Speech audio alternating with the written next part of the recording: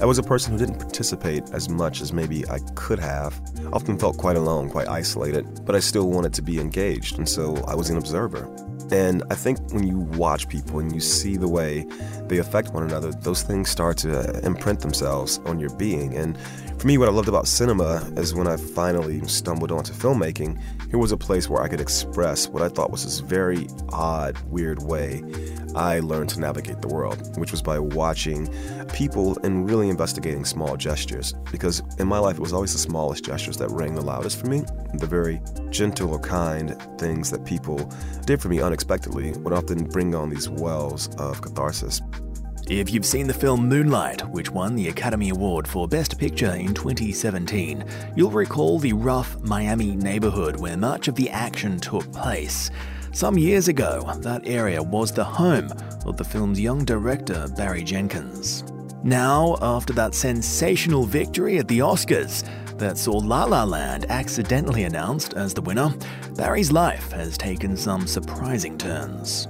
His latest film, If Beale Street Could Talk, sees him fulfilling a long-held dream of adapting the great James Baldwin. And although the events of the film take place in Harlem in the early 1970s, its themes of racial prejudice at the hands of law enforcement are deeply resonant today. I'm Ben Rylan, and I'm pleased to say that Barry Jenkins joined me here at Midori House in London for the big interview. Barry, it's been quite a ride from promoting Moonlight to an Oscar winner. You must be still pinching yourself, I assume. Pinching myself. Not quite, but yeah. Pretty cool. Really, really wild ride at the end, for sure. Well, the journey, I think, has been all the more extraordinary for you because, of course, when you were younger, you never wanted to be a filmmaker, did you? This is a complete U-turn, I suppose, from where you were heading when you were much younger. Yeah, it was kind of by happenstance. I was already at undergrad for about 3 years before I realized that there was a film school. And it wasn't something that I decided, I want to become a filmmaker. I just thought, I like movies. There happens to be a film school here. Let me try this out. And now here we are, I guess, 15 years later. Going back to when you were much younger, I mean, you were quite poor growing up, and the area where you grew up was actually the same area seen in Moonlight. Mm-hmm. What was your exposure to movies like back then? It was mostly like really big budget commercial films, like black people in the neighborhood I grew up in. We always went to the movies. So if it was like The Color Purple or Coming to America, things like that, the family would all get together and catch the bus and go see those things. And even then, it just didn't occur to me, even though those were like black films, that, then there must be black people involved in the making of them. It was just something that I enjoyed, but not something I wanted to possess. Did you ever consider back then that doing something creative, making movies or even writing something, did that occur to you as something that could actually be a career? Not a career. I always enjoyed writing. I had a teacher in 3rd and 4th grade who encouraged me to write. My grandma would take us fishing on the weekends. And she said, you're the only kid in this neighborhood in the projects who goes out to nature on the weekend, so you should share that with your classmates. She'd have me write down these weekend trips I took with my grandmother and then read them out loud to the class. And that's my earliest memory of writing. But even then, it was like, this is just something that my teacher forces me to do. And even though I enjoy it, there's no way I could actually do this for a living someday. And so again, it would in one ear and out the other. And then somehow 10 years later, I just kind of slipped back into it. And of course, as we mentioned, the area that you grew up was quite rough, and your family background was quite a difficult one as well. Your mother was dealing with addiction. Looking back at your childhood back then, what would the word ambition have meant to a young Barry Jenkins? What did you see in that word? I thought that going to college at all was something to aspire to. And even then, I didn't even take that very seriously. I only went to university because there were these public funds, the Florida Lottery, that paid for the tuition of high-achieving students, and I was a good student. So I didn't really have much ambition beyond maybe thinking it might be okay to go to college because, if you saw Moonlight, the character Naomi Harris plays is essentially my mom, and the main character in that film is essentially me. You don't look at what that kid's going through and go, that kid's going to go to Harvard or Yale. I realize now that, of course, that's possible, but back then when I was living that life, it just didn't seem attainable. But even if you said that to people now who are perhaps still in that neighborhood, it would be difficult to convince anyone living in that life, in that reality, that just because you did it, it's possible for anyone. Is that part of the problem, that people, no matter how much you tell them and how much it's proven that something else is possible, it's difficult to make people really believe it? It's difficult, but, I think we've been starting this conversation, this idea of ambition and the things that I did or did not want to become when I was a child. And one of my best memories, one of my fondest memories from the process of making Moonlight was being in the neighborhood on set as the director and inviting all the neighborhood children who would be out watching us make the film, and they would be outside at night, which is a rarity for them because all the drug dealers shoot out all the street lights, but you need big lights to make a movie. And so these kids at the age of 8, 9, 10, 12 are watching me, a young black man, direct all these white crew persons to tell the story about these black actors in front of the camera. And I could see in their eyes right away, oh, this is possible because here's this dude, he's doing it, and he's from here, he looks like me. So I think when you have those very real-world lived examples, which I guess I am now one of now, it sort of reduces that distance between what you feel is possible and what I like to say is what you allow yourself to dream, to the point of taking dreams off the table, because Barry Jenkins is real. He's not some fictive personality. Here's a guy who's literally made this movie in the projects that won best picture. So yeah, I guess the shit's attainable now. It's about representation then. It's about representation, but also too, representation, there's all these words, representation, diversity, change, all this stuff. I think when you can really look at someone and touch them, literally kids were sitting in my director's chair, it goes beyond representation. Then it's just like us. I think it's just us. A childhood like the one you had could have broken you. It could have prevented you from really getting out of that sort of world. It could have broken anyone. Why did it not break you? I've been thinking about that, trying to unpack it. Maybe it did break me. I happen to be here, which doesn't mean I wasn't broken at some point on the path towards getting here. And to be brutally honest, I actually was. After making my first feature, Medicine for Melancholy, which screened at the London Film Festival in 2008, I pretty much gave up on the idea of making another film. 5 years passed and nothing happened with my career. And my friend Adela Romansky, who's a producer on Moonlight and this new film of Beale Street Could Talk, she more or less picked me up off the canvas and said, this is unacceptable. You have to make another film. We have to figure out what we're going to do, and I will hold your hand and help you do it. And that talk turned into Moonlight and If Beale Street Could Talk. But to answer your question, I don't really know. I think I just always had people who cared about me and who at the right moments, people like my sister, teachers, and my friends that I made in film school especially, they just refused to allow me to revel in my brokenness. And I think that's what a lot of us need as we're trying to navigate this crazy thing we call life. When I watch your films, I see someone who's clearly very capable of communicating these very tender, raw emotions that are often hard to get across on screen without actually saying it, and yet your films can communicate a lot just from a look. There's a certain language going on here, but what I don't understand is that when I look at your life story, there's not a clear recipe here for how you've learned that thing, whatever that thing happens to be. Where does that come from? Where did you get that filmmaking language from?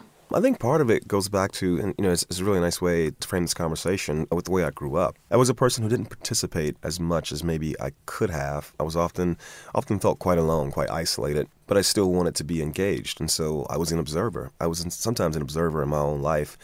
And I think when you watch people and you see the way they affect one another, those things start to imprint themselves on your being. And for me, what I loved about cinema is when I finally stumbled onto filmmaking, here was a place where I could express what I thought was this very odd, weird way I learned to navigate the world, which was by watching people and really investigating small gestures. Because in my life, it was always the smallest gestures that rang the loudest for me, the very gentle or kind things that people did for me unexpectedly would often bring on these wells of catharsis. And I think now in the films that I make, however that came about, I'm trying to translate that feeling that I've had throughout my life to these characters. And what I love about what I've gotten to do in these last two films is the actors really understand it. And I think they come to work with us, and I say us, myself and my cinematographer, James Laxton, because they know, if I do this really small thing that often goes unnoticed, Barry Jenkins and James Laxton are going to blow it the hell up, and make sure it's felt. So,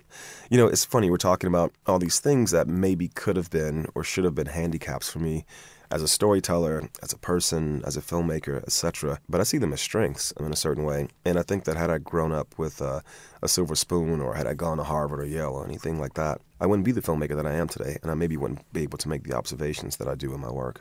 But of course, you would have had to deal with those sorts of people, those people that I suppose in some ways did grow up with a silver spoon in their mouths. What was it like for you to come from the background you did and you want to be a filmmaker? You're encountering these people who perhaps haven't struggled as much as you've had to struggle. You must have approached that situation and thought, I'm handicapped by all these weaknesses. How did you overcome that feeling? I never had like a Ralph Macchio and Karate Kid moment where I was in love with this girl and I was from the wrong side of the tracks, and then I went to the party and they thought I was the help staff, and then I threw spaghetti all over the rich dude. That never happened with me. But I do remember getting into film school and understanding that the tools we were using to make these films, these other kids had grown up with. They had cameras, they had parents who were writers or artists and things like that.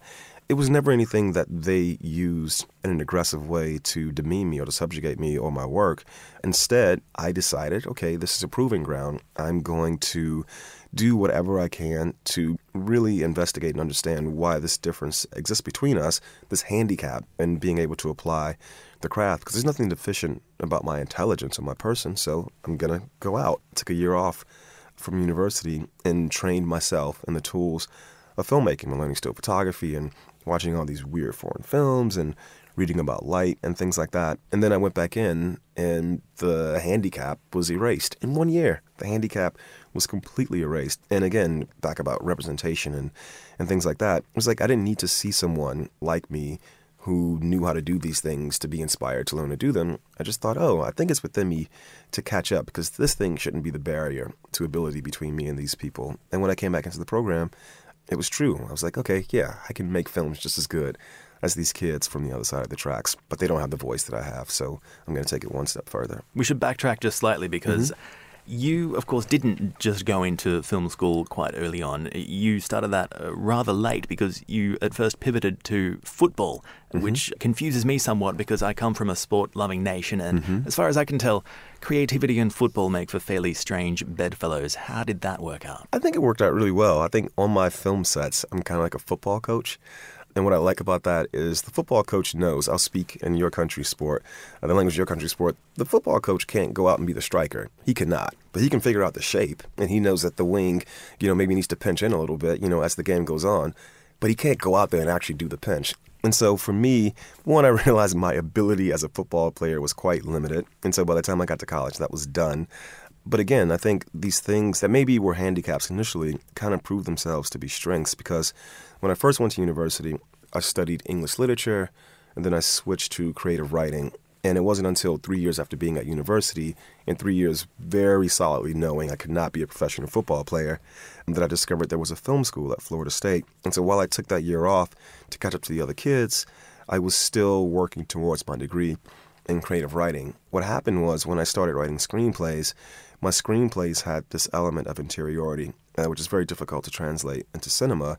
But as a literature student, as trying to write literature, it's all about the interior mind, translating that into story form. And so when I brought that into my filmmaking, again, there was something distinct between the work I was doing and the work my peers were doing. It actually ended up being like the best way to get into filmmaking. Instead of being some 15-year-old kid with a camcorder who wants to be Steven Spielberg, I was this guy who started off, I felt like, at a disadvantage, and I did all this work to catch up. And looking back on it, even the way I write screenplays now is really heavily affected by this delayed process getting into filmmaking.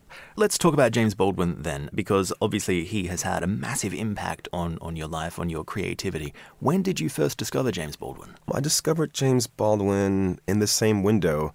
Undergrad, I was dating a young woman. I think I was like she's going to kill me for this. I think I was like a sophomore and she was like a senior.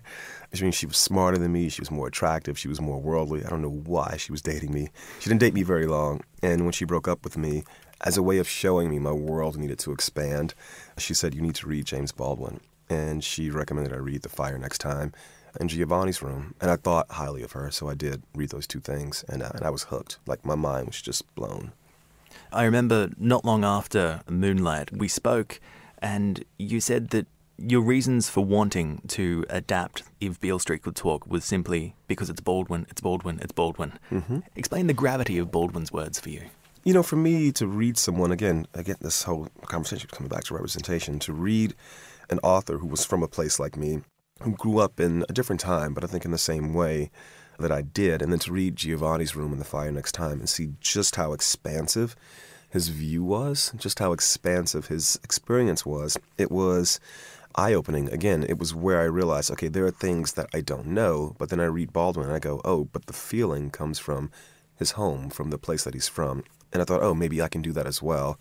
And I just always felt like he, in a very particular way, speaks to what it feels like to be a black human being, what it feels like to be a human being, an American, just like a citizen of the world, anything that exists. I think Baldwin could write about atoms, and it would be like lush and sensual and romantic, but it would also be angry and bitter and just like fervent as hell. And I've always responded to his writing in a way, even when he's writing about intellectual things, it gives me visual impressions, and he had never been adopted before. And I thought, I have to do this.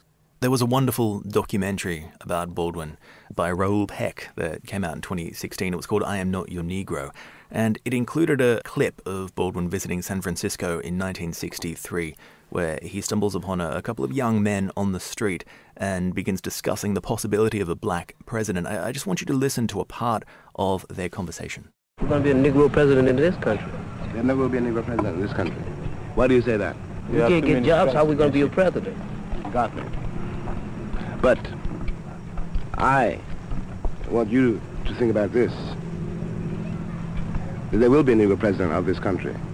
But it will not be the country that we are sitting in now. But if you say to yourself, there never will be a Negro president of this country, then what you're doing is agreeing with white people who say you are inferior. It's not important, really, whether or not there's a Negro president. I mean, in that way. What's important is that you should realize that you can become the president. There's nothing anybody can do that you can't do. Wow. It's such a wonderful, wonderful But see, moment. this is what I mean. The man is like a prophet. It's insane. The conversation could have happened 9 years ago, 10 years ago. Hell, that conversation could happen tomorrow, because now I'm sure people are feeling like there will never be another Negro president. Or people are feeling like there will never be a female president, because the last 2 years have been so hard on everybody. I mean, Baldwin is just like eternal. So I've seen that, by the way, because I made a short film with the same cinematographer in 2010 called Remigration. And it's about this fictional version of San Francisco in the future where there are no working class people in the city. And so the city creates this government program to bring working class people back to the city. And we actually use a clip from that documentary. One of the children in the film is like watching it on television, and her mind, like my mind, is being blown. But we didn't use that part, and we should have. Damn it, I'm pissed now. I had to go back and re-edit it. One thing that strikes me about Baldwin, and of course he was speaking in 1963 there, but even as you say, speaking now, it must be difficult to make these sorts of points, like the point he's making there, like the point you're making in your film, If Beale Street Could Talk. You're making very serious points here about the way that race relations work in America, in the world more broadly, I'm sure, as well. And yet it's being done without anger and frustration, even though the anger and frustration must be there in the back of your mind, in the back of Baldwin's mind, as we know. How do you get those points across with the tender, raw emotion and the subtlety that comes across in your films, in Baldwin's words? I think I've experienced anger in my life, and I think I've had people try to make salient points through anger in my life, and I refer to them as salient points because the points would have gotten through had they not been filtered through anger. And we talk about being broken or not being broken. The few times I have allowed myself to feel broken or to revel in the brokenness have been when I've let anger get the best of me. So yeah, I'm pissed off. And I think you watch the last two films, I think even if you watch Medicine for Melancholy, you watch all three films, there's some element of being really pissed off or being disillusioned. But if I allow my storytelling, my voice, my aesthetic to be filtered through that prism, I think it might break the thing that I'm attempting to say in a certain way. So the tenderness you're speaking of, I think it goes part and parcel with this idea that in my personal life and my life as a human being, I just don't see anger or bitterness as a solid place to work from. And I think also, too, what I love about the conversation Mr. Baldwin is having with those men is they are pissed off, they are bitter, and they are broken. And I think he understands that to give them back the energy they're already reveling in is not going to prove his point. It's not going to help the point get across. So I think I approach the films that we build in the same way. Even though they're talking about things, the films are that really should piss us all off. Well, of course, you started work on If Beale Street Could Talk before you had the Oscar, before you had the rights. What difference did getting the Oscar make to approaching this project for you? None, actually. One of the really lovely things about this project and Moonlight, I wrote them at the same time in the summer of 2013. I wrote Moonlight in Brussels, and then I went to Berlin via train and wrote If Beale Street Could Talk. So they kind of went hand in hand, and I always knew that I wanted to make this one immediately after the last one. The process of unlocking the rights began in 2013, and so Moonlight didn't exist when we began this process. And the Baldwin estate is really adamant about mentioning not Moonlight, but Medicine for Melancholy when they explain why they allowed us to make this film. So, no, the Oscars didn't have any effect on it, really. To be brutally honest, it was like the opposite way around. I think going right into If Beale Street Could Talk really helped me process and sort of move away from all the madness of the Academy Awards and everything. It's interesting to look at the long gestation period that this project had for you. And of course, it's based on a book, which is quite old in itself. And yet the film comes across as quite topical, quite timely. It feels like something that specifically is saying something about now. Now, I can have my own theories on that, but I'd like to know, why do you feel like it's talking to now? I think it's just Baldwin. I mean, look, if you had played that clip, 10 years ago before Barack Obama was elected, you'd have been like, holy shit, this is insane.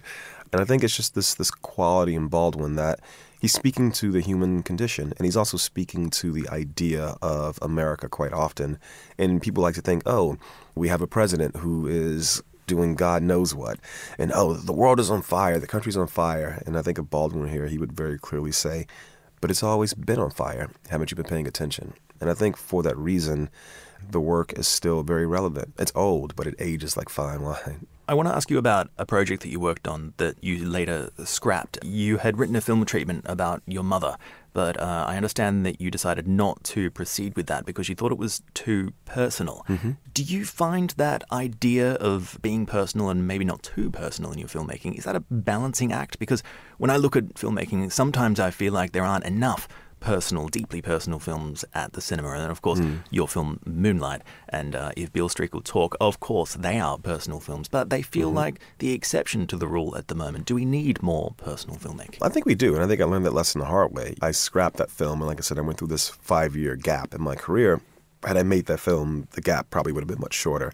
I mean, the process of making that film kind of made me turn into the process of making Moonlight, which I assumed was about Terrell and his mom, but I very quickly realized was also about me and my mom. So I think that was a mistake, and I think the process of realizing that is what gave me the confidence to go out and make Moonlight. And I think when you're sitting in the cinema and you see something that comes from the source, that comes from the heart, that comes from the gut, that is personal, you can feel the difference. And I think in that way, when I meet young filmmakers and they ask me, oh, what do I have to do to get a career in film? Two things I can really tell them with truthfulness and honesty is to work with your friends and make it personal. So yeah, I do think we need a more personal aesthetic, a more personal cinema in the cinemas.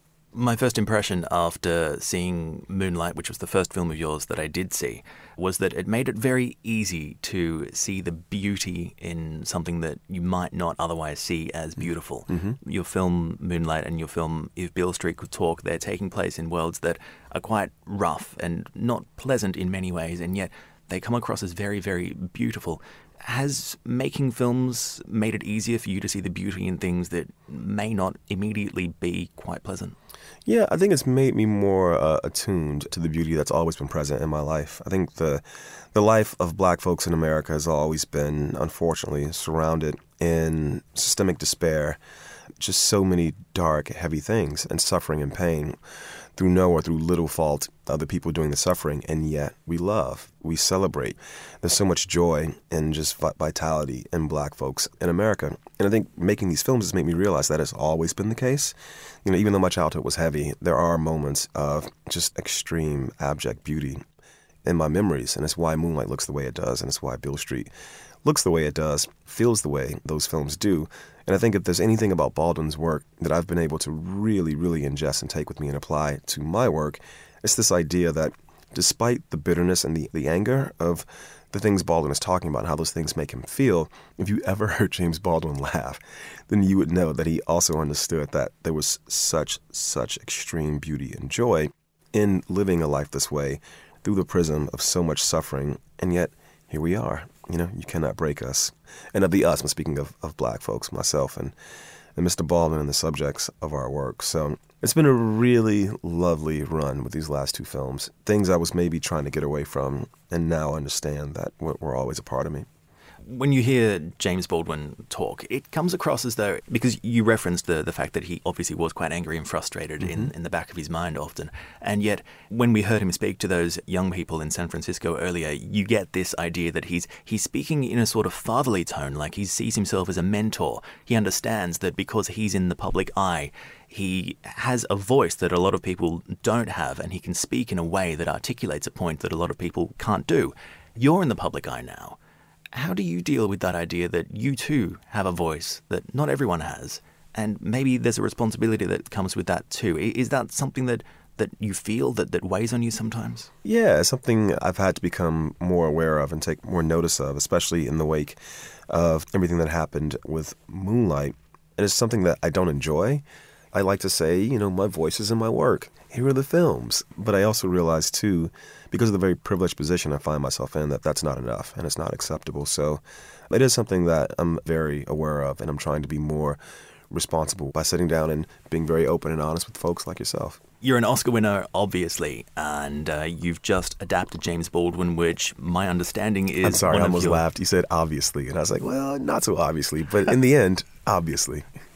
You fulfilled one of your big dreams now, right? I mean, obviously standing up on stage would be, at the Oscars, would be a dream for a lot of people, but I think perhaps the bigger dream for you was adapting James Baldwin into the film that you're releasing now.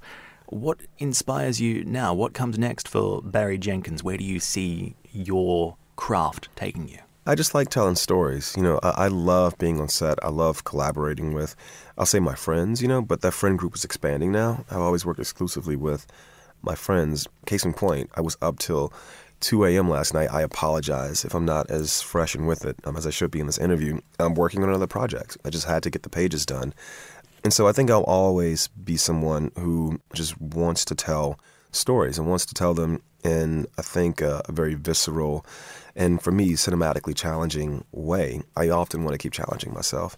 There's this sense of wonder and awe that I get from watching movies, and I'm always trying to reflect that feeling that movies give me to the people who are watching the work that I create. And when the time comes when I don't have that sense of awe, I don't have that sense of wonder, when I don't derive it either from the work I'm creating or from the work I'm watching, then I'll go sit down, and I'll teach other folks how to create the same sense of wonder and awe that the cinema has given me.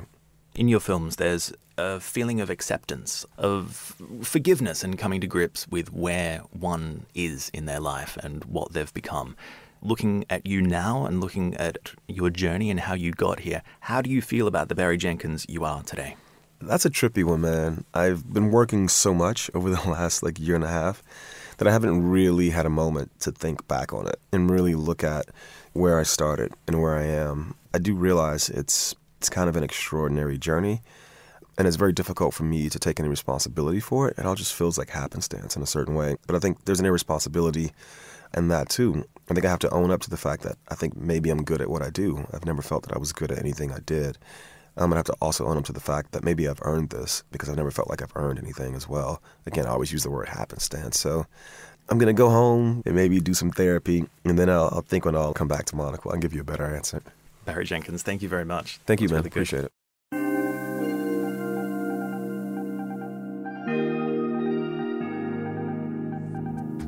My thanks to Barry Jenkins for joining me here at Midori House in London. If Beale Street Could Talk is released in cinemas in the United States in December 2018 and in the United Kingdom and other territories in February 2019. The Big Interview is produced by Yulene Gothan and edited by Kenya Scarlett and Nora Hole. I'm Ben Ryland. Thank you for tuning in.